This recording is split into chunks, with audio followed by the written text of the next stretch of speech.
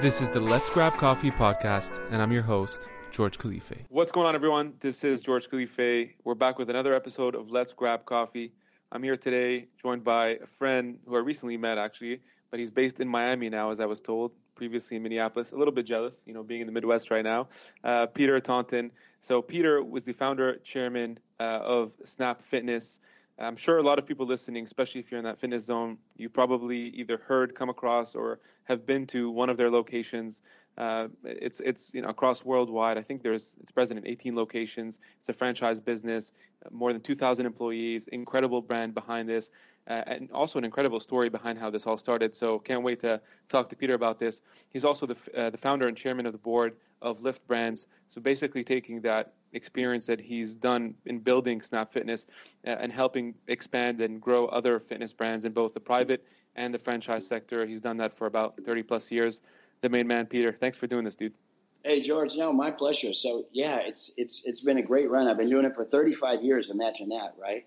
And it's been, had you asked me 35 years ago, did you ever think you'd build one of the largest wellness brands in the world? My answer would have been, do I think I will? No, it's probably unlikely because I'm a humble guy, and so I would have said I doubt that I will, but I know I'm capable of doing it. So that's the big difference. I knew that I was certainly capable of building a global brand, but had you asked me, boy, did you ever think you'd have 6,000 locations in 28 countries? I'd say, wow, what a blessing, right? So I appreciate the entire journey, the 35-year journey that I've been on. I've loved every minute of it. It hasn't all been up and to the right and kittens, balloons, and butterflies. There's road rash along the way, like any entrepreneur, and I think that's what resonates with the people who follow me is that I give it to you raw and real. I give you real life experiences. So in today's day and age, as you know, with Instagram, there's a lot of fakes out there. Yes, sir. There's a lot of people standing in front of their fake jet, not their Ferrari, and they're saying, give me $20 a month and I'll make you a millionaire. I'll make you 10 grand a month in 3 months. Just none of that nonsense. So I'm one of the few that kind of stand up and say, look, I'm going to give it to you real and raw, and hopefully you can take little bits and pieces of my journey and leverage it in a positive way towards your own entrepreneurial freedom. I was listening to one of your things and just talking about this whole sort of glamorizing of entrepreneurship as we do see now. And I heard, one of your stories was, I think you worked for your dad's grocery store. So you kind of come from this long line of entrepreneurship. It was probably the best education you received in business. So were you always this entrepreneur, or was it because of your father, that kind of grit, the hustle, that really encouraged you to get into this whole thing? Well, you know what? I attribute a lot of it to my father. My father was the hardest working man I've ever known, for real, right? And he had a small grocery store in my hometown. And what I loved about my dad is nothing was off limits for him. He owned the grocery store, but one minute you'd see him bagging groceries. The next minute you'd see him stocking shelves. The next minute he'd be back in the bakery. The next minute he'd be shoveling the sidewalk in a Minnesota winter, right? So look, nothing was off limits. And I think that the people that worked for him would just admire that he's not above anything. He's going to get right in the trenches with you. And I think that people really appreciate that type of character. Yeah, that's very interesting. I mean, especially when you think of that kind of CEO context. In today's world, not a lot of people would want to roll up their sleeves and, clean the kitchen or stock up the fridge, especially if you're in a startup world. For you, getting into kind of entrepreneurship and seeing that, was your dad really your biggest role model in entrepreneurship? Was he always the guy you looked up to? Yeah, he is. And you know what? I share a story often about my dad. He had this grocery store, and when I was 8 years old, he gave me an opportunity to sell popcorn in front of his store, okay? And I had this little popcorn stand, and I remember one day my dad's walking by me, and he's about 30, 40 feet past me. He stops dead in his tracks. Okay, as an 8-year-old, I'm going to let you know, brother, that's never a good sign, right? So he stops dead in his tracks. He pivots, and I'll be damned if he's not coming right at me, right? So he stops, and he says, hey, Peter, how are sales? And I go, well, they're not very good, Dad. And he says, do you know why? And I said, no, maybe business is just kind of slow in the store. I'm trying to come up with anything that an 8-year-old mind can come up with, right? He goes, no, son, you're not selling anything because you're not getting out from behind the desk. Get out from behind the popcorn stand. So literally, I got out from behind that popcorn stand, and these people would walk by, and I'd say, "Would you like some popcorn? It's freshly popped, blah blah blah." Well, who could say no to a little 8-year-old boy who's out there hustling, right? Yeah. So my sales jumped dramatically, and so what did that teach me? Hey, look, you got to go get it. It's not going to come to you. So that's a great lesson at an 8-year-old. And number two, you know what? Just being present and interacting with adults as an 8-year-old, interacting with 30, 40, 50-year-olds. It was just great experience for me. Now, I didn't know at the time that it was great experience, but as I sit and reflect on it now, that was the crack in the door that I needed about learning how to communicate with people and relate to people. Yeah, man, you bring up a really good point. My mentor always tells me the same thing as well, especially sort of earlier in my career, being on the sales side, the biz dev side, always would tell me, George, nothing ever good comes from sitting at your desk, man. Like, obviously, there's a portion of that, during a week or whatever, but most of the time, if you want something to happen, you got to be hustling. You almost have to go above and beyond what everybody else is doing. So I love that point. It's it's so true, and I'm not here to pick on millennials, but I have 3 kids who are millennials, right? And my kids, I tell them, hey, look, for some reason in today's workforce, I've never seen anything like it, but I see kids that graduate from college, they come in, they say, Peter, I want to make $80,000 a year. I want to work 3 days in the office, 2 days at home. I want 3 weeks paid vacation, full medical stock, and I'm listening to this on and on and on and on. And I'm thinking, my gosh, right? All those things come in time. Yeah. But to come out of college with 0 experience and making these high demands, I've never seen anything like it. And then when they do come in and go to work, they're average. Why? Because they refuse to lean in and give you that little extra effort, right? So yeah. I always tell my kids, hey, look, lean in, chase it down, right? So if you can lean in at your job and ask questions and be a quick learner and go above and beyond. If you can do that, you're in the top 10% of the workforce that's out there today. Make no mistake about it. Top 10%. But it's yours if you want it. If you just want to be average, and then you're going to end up just like that. You're going to be just an average person, and that's okay too. But don't dream about jets and yachts and fancy sports cars being average. It doesn't work that way. Yeah, what's interesting about your story too is I don't think, in the beginning, like, you really put in the work. And what I appreciate even more is you were never that, like, it's been 35 years and only up until now, after, you've basically went through the ringer, that now you're sort of, talking about your story, sharing your experiences to help other people. When you were, because I think you played professional, was it squash? Racquetball. So you played professional racquetball, and at some point in time, some opportunity came up at a gym. So walk me through that. Like, was it just the opportune time, or were you actually chasing for something there? You know what? I've been blessed my entire life. So as I sit back and reflect today, I think about all of the little life journeys the twists and turns that happened in my life. And that's why I have such a strong faith today, because as I reflect, I pinch myself and I say, there's no reason I should be where I am today. There's no reason that I should have accumulated a 9-figure net worth. That's just unheard of, right? I keep in mind, I quit college, George, right? I quit college my junior year, right? So racquetball put me in a place where it put me in an environment that I knew that I loved. I love sports. I had an opportunity to travel around the country. I loved that. And there was a club that was failing. And I remember having a conversation with the 5 owners at the time, telling them, look, and this was the club that I played at every day as a young kid, learning how to play the game. So when I was in that club for 4, 5, 6 hours a day, I would watch the manager, right? So I knew what he was doing or what he was not doing, because I was there every day, right? So anyway, before I moved to Orlando, Florida, I had breakfast with a couple of the guys, and I said, look, as long as you have that guy running your club, you're going to continue to lose money. I just want you to know that he's not your guy, right? And then as I left, I said, look, if you guys ever want to turn this club around, give me a call. 1.5 years later, my phone rang. Who was it? The owners. And they said, Peter, here's what we'll do. You come back and you run this club. And if you could turn this club around, we're going to pay you $16,000 a year. That's right, George. That's not a typo. $16,000, 16, right?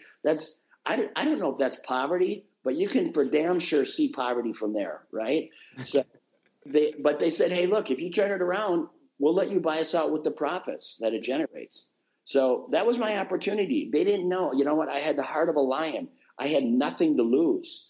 I remember my first question, what's my marketing budget, right? They said, maybe you didn't hear us. We've been feeding this thing $200,000 a year for the last 5 years. Every year, we got to kick in $200,000 just to pay the bills. So there was no budget. So I went around the community and I bartered. I went into the carpet store and I said, look, I don't have money, but I have memberships. So I'd like to trade you memberships for carpet.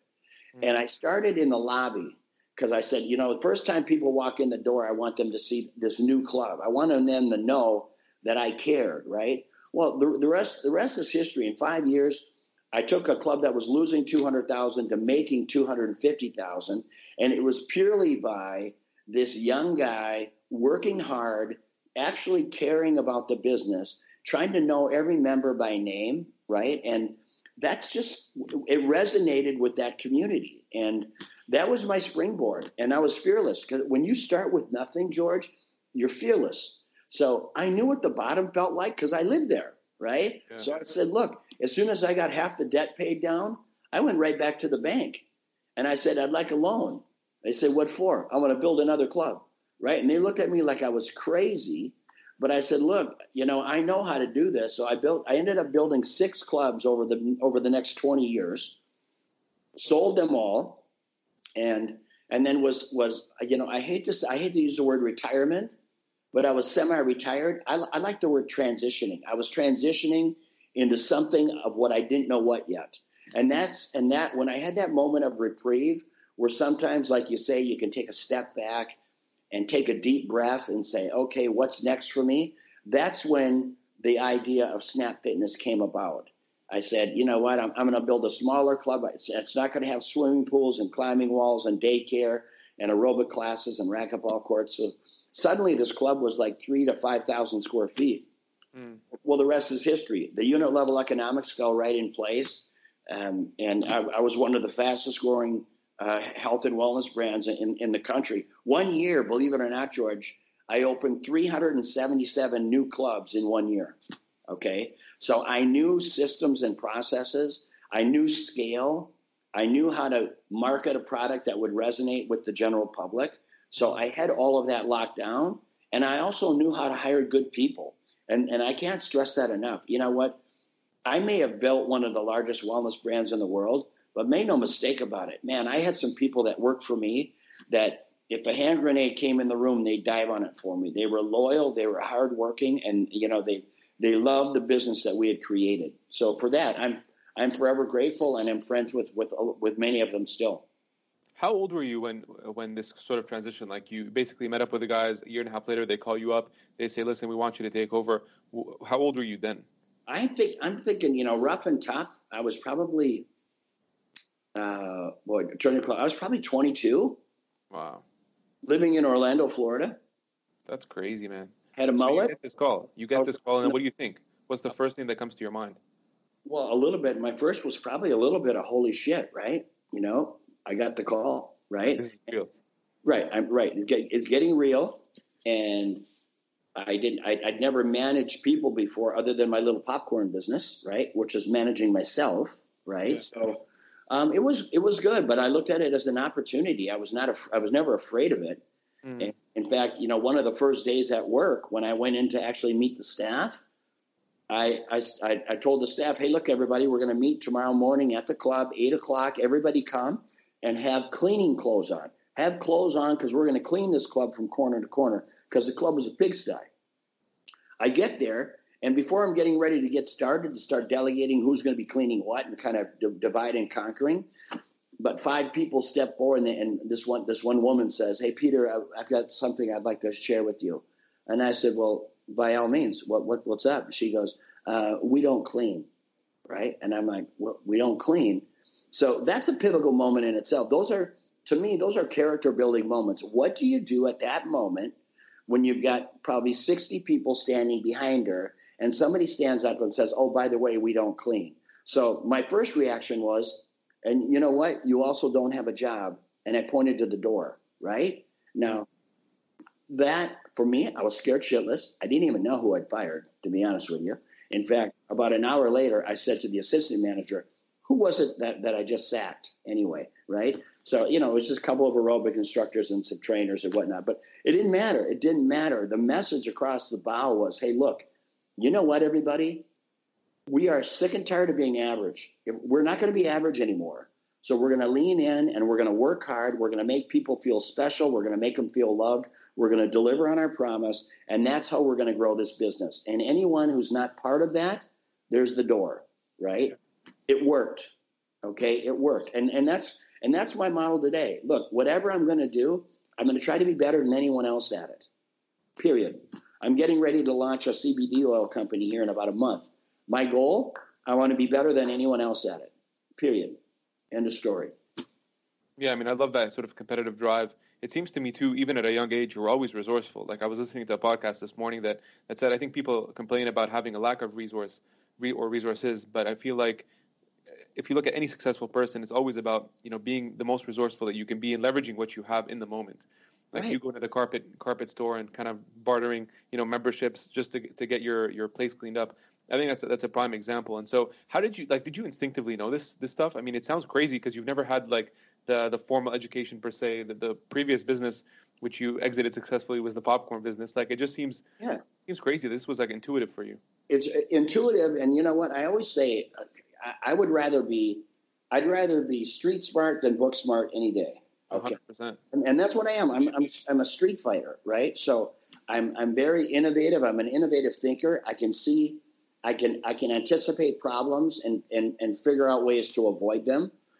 So I've always been very, very fortunate that way. But honestly, going in and just having hat in hand, coming in like you're going to be some slick, fast talking sales guy. I just said, hey, look, I'm managing this health club up the road, and I need carpet, and I don't have money, but I have memberships, and I told them I'll set up individual programs for all of your employees. We'll make it fun. We'll do. I just said this is what I'll do for you, and I delivered on my promise. And every time I delivered on my promise, I would go to other people. Keep in mind, I didn't just go to one carpet store. I went to every carpet store. I went to every painter. Every electrician, all right, because we need to rewire fixtures, and so nothing was off the table. But I would tell them, hey, look, this is what I did for so-and-so over at Floor to Ceiling Store. And if you don't, and you know what, you don't need to believe me. Call him and ask him what I did for him. So when you stand behind, when you stand behind what you say you're going to do, which is true in anything in life, if you just man up and deliver on your promise, pretty soon people start advocating for you and good things start to happen. So, and I always say, you know what? The A students work for the C students, right? 100%, man. I always love that. I do too. It's true. It's true. I mean, maybe not in every case, but for damn sure, I know more average students that are kicking butt, taking names, and they get people to fall in line and follow them because you know what? They're hardworking. They know how to mentor. They know how to sweat. They know how to cry. They know how to be vulnerable. They know how to be real, right? Yeah. And that's what people gravitate for. Just look, give it to me real. Spare me the bullshit. Give it to me real. Yeah, I love that part of you being genuine. I think that's what I got from it, at least. Like when you would go to these carpet stores, you weren't selling bullshit, basically. You just gave it to them raw, right? Like this is my position. This is what I can do for you. So you're showing value. And I'd love to help you out in any way I can at this point in time. And then you delivered on it. You know what's funny when you're sort of telling this story of Snap Fitness, the sort of comparison I have in mind, and I don't know if you've ever gone this before, but it's Dana White with building the UFC. And it's funny because there are some comparisons there, and I kind of wanted to know, because I know Dana at some point got into a place where he was literally about to sell the UFC before, it became what it is today. Did you ever get to that sort of breaking point or like edge where you're like, man, screw this. I've given it everything I could, and I think I'm going to give up at this point. Did you ever get there? No, I didn't, but I had some gut-wrenching moments. I mean, I remember one night, it was about 3 a.m, and I remember at the time I was living with my parents, right? Because why? I had no money, okay? I was making $16,000 a year, if you recall, right? So I living with my parents. I remember it's 3 a.m. I had written payroll checks out, and I had no money in the checkbook. Okay, so the next day, checks are going to start bouncing over the next 2 to 3 days. Okay, for my 60 employees. And I remember I'm sitting in the kitchen, and I'm literally crying. I'm literally crying like a little girl, right? Tears streaming down my face. I felt broken. I felt like, my God, this is the end. And I remember my mother waking up. I don't know how she heard me. She wakes up and I feel a hand on the back of my neck, and she just rubs my neck for a little while, and she says, Peter, you will fight your way through this. It's her exact words. You will fight your way through this. And then she went back off to bed. That's all she said. And she went back off to bed. And so I gathered my composure and I said, you know what? That's what you're going to do, Peter. You're going to fight, right? And I did, and I fought through it. I fought through it. The next day, believe it or not, I had like 3 or 4 memberships come in where they prepaid their membership for the year. Mm-hmm. So suddenly I had made enough money in that day to cover the payroll checks. I clearly held on to my check because, I'm going to be the last one to cash my check for sure. And it just happened to work out. But fast forwarding it to you want to talk about the polar opposites, the antithesis of what I just experienced there. When I started Snap Fitness, and I built Snap Fitness up to a point where it was generating about $5 million of EBITDA. I was about 3-4 years into the business. Mm-hmm. I had everyone and their brother calling me wanting to invest in the company. I didn't. I started it with my own money, right? It was bootstrap primarily. 100% bootstrap, and so I built this amazing company. I had huge momentum. So I finally decided, and I talk about this all the time, George, that people that want to be entrepreneurs, I say, look, I understand you've got a vision in your mind about something that you want to do. So you've created a plan. Now the next step is we need to execute on that plan. And then the last step is, what is your exit strategy? Okay. And I'm amazed, George, at the amount of people out there that are entrepreneurs that never think about an exit strategy. And the business is them. So the minute they leave the business kind of evaporates, right? So anyway, for me, I knew that I wanted to build my company to a certain point, to a certain valuation, and then take some chips off the table. Because I could share with you dozens of entrepreneurs that I know that they rode it up to the crescendo, and then they rode the damn thing not all the way to the dirt, but they went up one side and 3/4 of the way down the other. Now, did they still make a lot of money? Of course they did. But they left hundreds of millions on the table because they got emotionally tied to the business. Mm-hmm. So for all of you entrepreneurs out there, very quickly, I got to $5 million of EBITDA. I traded at a 20-time multiple. Okay. That's great. And 20, it's crazy, but you know why? I had so many franchise agreements that I had sold that had not yet opened. So if they call that embedded EBITDA. Gotcha. But the most beautiful part of being an entrepreneur, I remember I early in the morning, I signed off on all the documents, and I'm not kidding you. I probably had 400 signatures that I had to do. And then I went to the golf course. Okay. I went to the golf course, and I remember walking down the first fairway, and my phone rings, and who is it? It's my attorney. And they said, Peter, the funds have landed. We've closed, right? And I sold 40% of the company. So I open up my little iPhone, and I go to my bank account, and there was $47 million cash in my bank account, right? I literally, once again, got emotional. Eyes welled up. I started crying because it was, for me. That's awesome, man. What a feeling, dude. No, you know what? I looked around, and my friends are wondering, what the fuck is going on with Pedro today? And I'm like, I said to him, I did it, right? I did it. I actually did it with my, kind of like in awe. I knew I could, but I actually did it. And that moment, as an entrepreneur, there's nothing more rewarding to that. Now, 5 minutes later, you're back together, and you're like, okay, what's next, right? Because now you got to drive the company. I ended up driving the company from $5 million of EBITDA over the next 5 years to $20 million of EBITDA, and then sold it again and took another bite of the apple. And my second bite of the apple was almost as big as my first bite of the apple, right? So that's being an entrepreneur, and that's what I talk a lot about today with people is say, look, if you're an innovative thinker, and if you feel like you're filling a niche or a void that's not being met today, and keep in mind,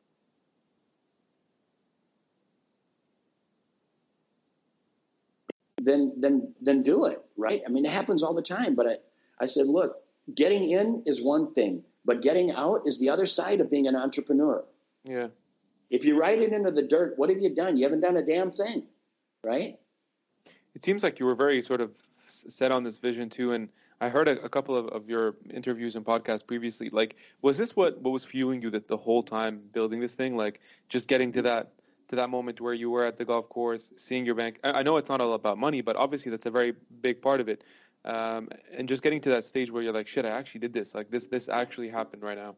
So yeah. was that always fueling you? Like, especially the tough times, like when you sort of reminisce, is that what you would always visualize for yourself? Well, you know what? I knew I had a tiger by the tail early on when I was opening, literally, 10, 15 to 25 clubs a month, right? Brand new stores. And every time a store opens, another revenue stream opens up. So you've got this snowball that just keeps getting bigger. So I knew I had momentum, and I knew I had great people and systems and processes in place. But I'm not going to lie to you, and I talk about it. You know what? Look, up until probably 5 years ago, it was all about the money, brother. Okay, and I'm not proud to talk about it. And people ask me all the time, "Hey, Peter, if you had one thing to change in your life, what would it have been? What would it be?" And you know what I tell them? I say, I wish I would have danced more. And what I mean by that is I sacrificed so much along the way. I was so hyper-focused on the success of the business, not disappointing my franchisees, traveling around the world. I mean, I never said no to anything because I felt like it was my obligation. It was my duty to deliver on the promise that I had made to my franchisees. Mm-hmm. So as I sit back and I reflect about it today, I say, look, you know what? Yeah, I wish I would have danced more. I wish I would have lived a little bit more. I wish I would have taken the time to smell the roses. I mean, I was that guy, George. I would fly to Australia, and I don't know if you've ever been there. It takes a day to get there. I would be there. I would one day on the airplane. I would work there maybe 2 days, 2.5 days. I'd hop on a plane. I'd fly back. Okay. I would never stay and hang out for a week like most people would do. And that was that's what I did with Lift Brands for 15 years. I never extended anything into vacation time. It was, I would go in like a Navy SEAL. I would go in, I would get my work done, and I would leave. Even when I was doing press conferences, I would make sure I would always fly business class. I would take whatever pills I needed to in order to get some sleep, because when my feet hit the ground, it was a routine and they knew it. Every one of my handlers, they knew when Pedro hits the ground, you got to have an early check-in. He's going to go get a workout in to clear my head. I would go into my room. I would get my workout clothes on. I'd grab a workout, a shower, and then I'd be in front of the press. So there was no downtime. There was no, hey, Peter's got jet lag. Let's let him sleep it off for a day. There was none of that. Mm-hmm. So it was a lot of hard work. I did everything very, very efficiently, but make no mistake about it. I was burning it on both ends, and I have no regrets other than the fact that doing it today, that's why the next 50 years of my life, I'm focused, George, on giving back. I don't know if you heard any of my podcasts, but look, I've made more money than I can spend. I can't spend the interest on my money. So what am I focused on? I'm focused on giving back, which is what it's about, which is why I volunteer my mentoring and my consulting to young entrepreneurs. Corporate America, I charge them $1,000 an hour. However, they make the check payable to my foundation, of which I donate 100% of it. So I'm not into making money anymore. I'm into making a difference. How do I want to show up for the next 50 years of my life, right? So just when you remember, just when we started, the guy that was here for Hotwire working on the internet in my house, he started talking to me. He goes, dude, what do you do anyway, right? So I was explaining to him, and I said, look, here's my card. You ever need any help, or you want some direction on whatever it is you're trying to figure out in your life? Give me a call. That's what that was about. I do that 5 to 10 times a day. Okay. Because that's my way of saying, thank you, God, for this unbelievable life that you've blessed me with. And now it's my turn to give back. Right. So I own that piece. Right. And anyone who's experienced a tenth of the success that I have should be in that mindset. Right. Yeah. How do you give back? And giving money away is easy. The hardest thing to give away, George, is your time. 100%. How are you spending your time now? Like, when I know that you mentioned you moved to Miami, but what sort of a day in the life like? And I'm kind of curious to see what it's like now versus what it used to be when you were running Snap at like the pinnacle. So you know what? If I don't get up too late, like last night, I was up till 1 watching, of all things, Ozark. Right on Netflix. It's a great show. Yeah. It's a great show, by the way. It's crazy though, man. There's way too many things happening in that show. Right. So thank God I've just about wrapped up the second season, and then I think the third season starts. So anyway, normally I try to be in bed by 11. Right. Yeah. I never set an alarm clock, and I never have. Okay, even when I was working full time, because I know how important sleep is. But I never, if I see 7 o'clock in the morning, George, that's sleeping in for me. All right. So for me, I generally get up sometime between 6 and 6:30. Normally, what do? I come out.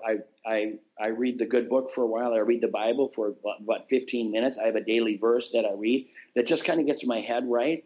Because for me, just me personally, not right or wrong, indifferent, doesn't matter. For me, yeah, I feel like I'm indebted, right? That I've been blessed so much that like it's on me now to try to make a difference where I can. So I start with a daily devotional. I make a little post. And then I go to the gym. I get my workout out of the way, right? I got to check that box. That's good for my head. It clears my head. And then I sit down and I start thinking about, okay, what do I want to do? What's the next thing? Like today, I've got 2 podcasts that are a couple hours apart. I start thinking about what are some of the things that I want to talk about. Some of the people that are handling my social media, they want me to start a blog. I've had people approach me about, Peter, you should write a book. All the shit that you've done in your life, my God. You should write some sort of a book. There's a book in you. And I go, I think I'd sell it to my 5 or 6 brothers and sisters. So I'm just kind of playing it. I'm getting ready to launch a CBD oil company. Mm-hmm. I serve on the board of a number of different companies. I own a lodge in the Serengeti, which is a luxury camp. A dear friend of mine and I, we each own that 50-50. I absolutely love it. Another good friend of mine and I own part of a manufacturing company that manufactures pellets that are biodegradable, that get put into injection moldings for anything you can possibly imagine. But they're biodegradable, so that's good. So that's kind of where I'm at. I try to find some time for me to just kind of chill and take it all in. I want to be really careful, George, that I don't end up right back in the soup, right? I mean, right back into the daily grind of, 7 to 10 at night with no social life. And I'm not down with that, right? I want to live life a little bit. Yeah, I mean, it's kind of a sacrifice, like you talked about. It's something you had to do back then. And I know you mentioned that there wasn't any regrets. But when you say, like, looking back at it, you would dance a little more. Does that mean having fun with it a little more, or being more present in the moment, like when you're actually in that process? Both. Yeah, both, George. It was, you know what I mean? Just stopping and chilling a little bit. Like, my gosh, Peter, I mean, you're going to fly all the way to Australia and you can't stay an extra couple of days and just, experience the culture, that, or, just, experiencing life and some of the fruits of the work that I was doing, right? I had a difficult time doing that. And I think, honestly, I learned that from my father, because my dad would get up in the morning. He'd get up at dark and he'd go to bed at dark, right? And I watched him do that. Now, God bless him, right? He's trying to feed 7 kids, right, in a small grocery store. So I get it. You do what you got to do. But, yeah, for me, that would be it, just to have a little bit more balance in my life with my family, with my friends, with my work. Those 3 things. And friends, work, looking back spiritually. Yeah. And I'm just kind of curious, like when you were building this, what was the proudest moment? Like, was it being on that golf course? Like, if you were to look back, pick that one moment that you were super proud Maybe it was an interaction with your parents, a sibling, a friend. Like, what was that when you felt like I really made it? Aside from obviously that scenario when you were on the golf course, but what made you, aside from the money, what was probably the happiest thing that you can look back on? Well, I think the idea of creating a concept, and literally, I mean, I remember sitting with my family and drawing like the operations manual of the franchise, right? So, which was meticulous to detail. For instance, in a franchise, what's the lighting configuration look like? What does the floor plan look like? Where are the signs put? You can't leave anything to chance. The whole idea behind franchising is consistency within the product. And the more vaguely you write things, the more inconsistent the product is going to be to the consumer.